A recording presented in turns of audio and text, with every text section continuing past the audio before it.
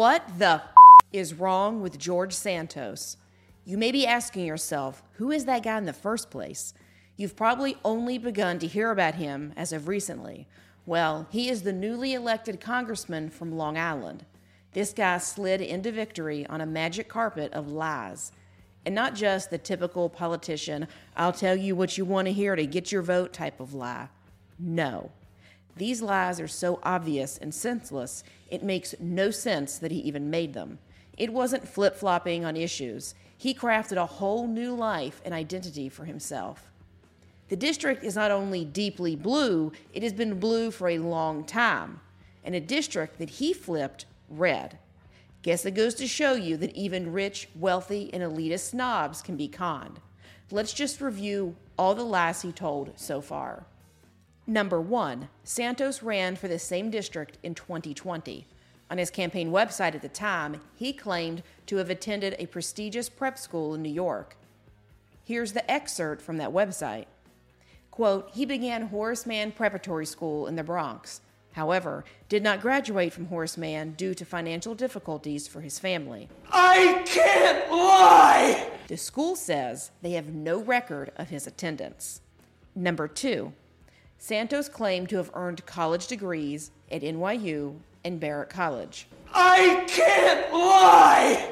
He never graduated. In fact, he never attended either school. This lie Santos refers to as, quote, embellishing his resume. Which begs the question, why? What are you really trying to cover up? If he's covering up something dark or devious, then he's an evil coward who can't own up to his own decisions. If he's not covering up something, then he's a pathological liar, and that's dangerous. It's psychopathic. And do we really want someone in government without a conscience and without empathy? Number 3, Santos claimed to have worked at Citigroup and Goldman Sachs. I can't lie! He's admitted now that he never worked there, but with the caveat he worked for both banks through a third party. Of course, he has provided no evidence that that's actually true. Number 4, weirdly enough, with no college education and a vague employment history, he started an investment firm in 2021. However, the firm closed in 2022 after failing to file paperwork. He made millions in just months, with no explanation as to how he was able to start the firm or how he made industry connections. This one isn't a lie per se, but it's definitely sketchy. That's suspicious. That's weird. Number 5, Santos claims to have started a charity called Friends of Pets United. He boasted about saving thousands of dogs and cats. I can't lie! There are no IRS records the charity even existed.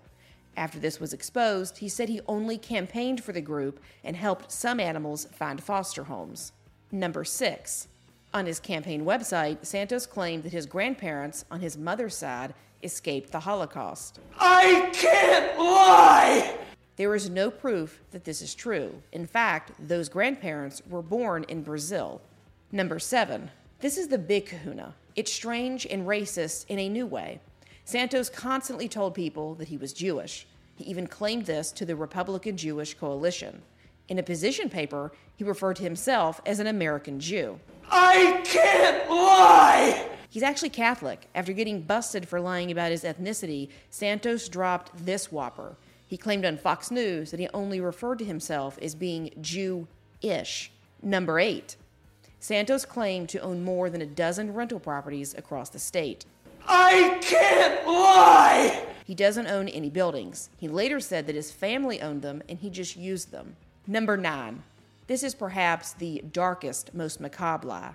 In an uncovered tweet, he claims that his mother died in 9/11. However, 5 months later, he claimed that his mother died on December 23rd, 2016. I can't lie! There's no way this woman died twice. Santos has not addressed this lie. An obituary confirms that the December date is accurate, not the one about 9/11. Number 10, Santos claimed to have been mugged on his way to pay more than $2,000 in back rent on his Queens apartment he was evicted from. He said this in a sworn statement in housing court in 2016. I can't lie! There is no NYPD record of the mugging. In an affidavit, Santos claims he was, quote, unable to provide a police report at the time and was told to come back a few days later. There are also a bunch of weird campaign expenses. In a filing with the Federal Election Commission, there are nearly 40 expenditures that are all listed at the exact same amount, $199.99. It's not just odd, it's a beneficial coincidence. These are 1 cent below the amount the FEC requires a campaign to keep receipts for. There's also a mysterious expense for nearly $11,000 in rent to a company called Cleaner 123. The address is to a house on Long Island, one that a neighbor says Santos lived in for 3 months. All these lies, and he still got elected. You're probably thinking, hey, but no one knew this. It only recently came out after he won his seat. You'd be wrong. Santos's lies were first unveiled 4 months ago by the North Shore Leader, a small paper in Long Island. They dutifully detailed all of Santos's dubious claims. Local political observers even dubbed him George Scamtos. The North Shore Leader highlighted all the glaring gaps in Santos's September 6 financial disclosures, which was filed 20 months after they were due. In it, he claimed to have a net worth of $11 million. This included bank accounts ranging from $1 to $5 million, a condo in Rio de Janeiro worth between $500,000 to $1 million, and business interests between $1 and $5 million. 2 years earlier, when he ran for the same seat, his disclosure listed his total assets, bank accounts, stocks, property, as less than $5,000. His income was only listed at around $50,000. In 2020, federal prosecutors seized Harbor Hill Capital, the venture fund where Santos was a director. Prosecutors labeled that a Ponzi scheme. But here comes what is likely another lie. After mysteriously coming into all this money, Santos claimed to own 2 mansions, yet there was no U.S. property listed on his financial disclosures. In reality, Santos and his husband live in a rented apartment in Queens, and he drives a Nissan. On his initial FEC filing, Santos claims to have loaned his campaign nearly $600,000. This loan does not appear on his more recent FEC filing. So who the knows what Santos earns or owns? But what we do know is a snake is trying to slither his way into the D.C. swamp. And at a time when Republicans should be demanding that he resign, they are defending him. Marjorie Taylor Greene is defending him, saying the left is only attacking Santos because he is gay.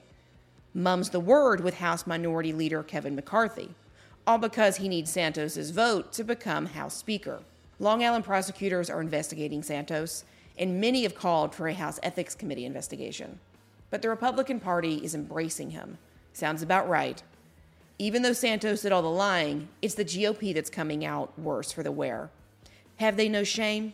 They can whine and about Hunter's laptop all they want, but when they prop up a guy like Santos, they don't care about corruption and ethics or abuse of power.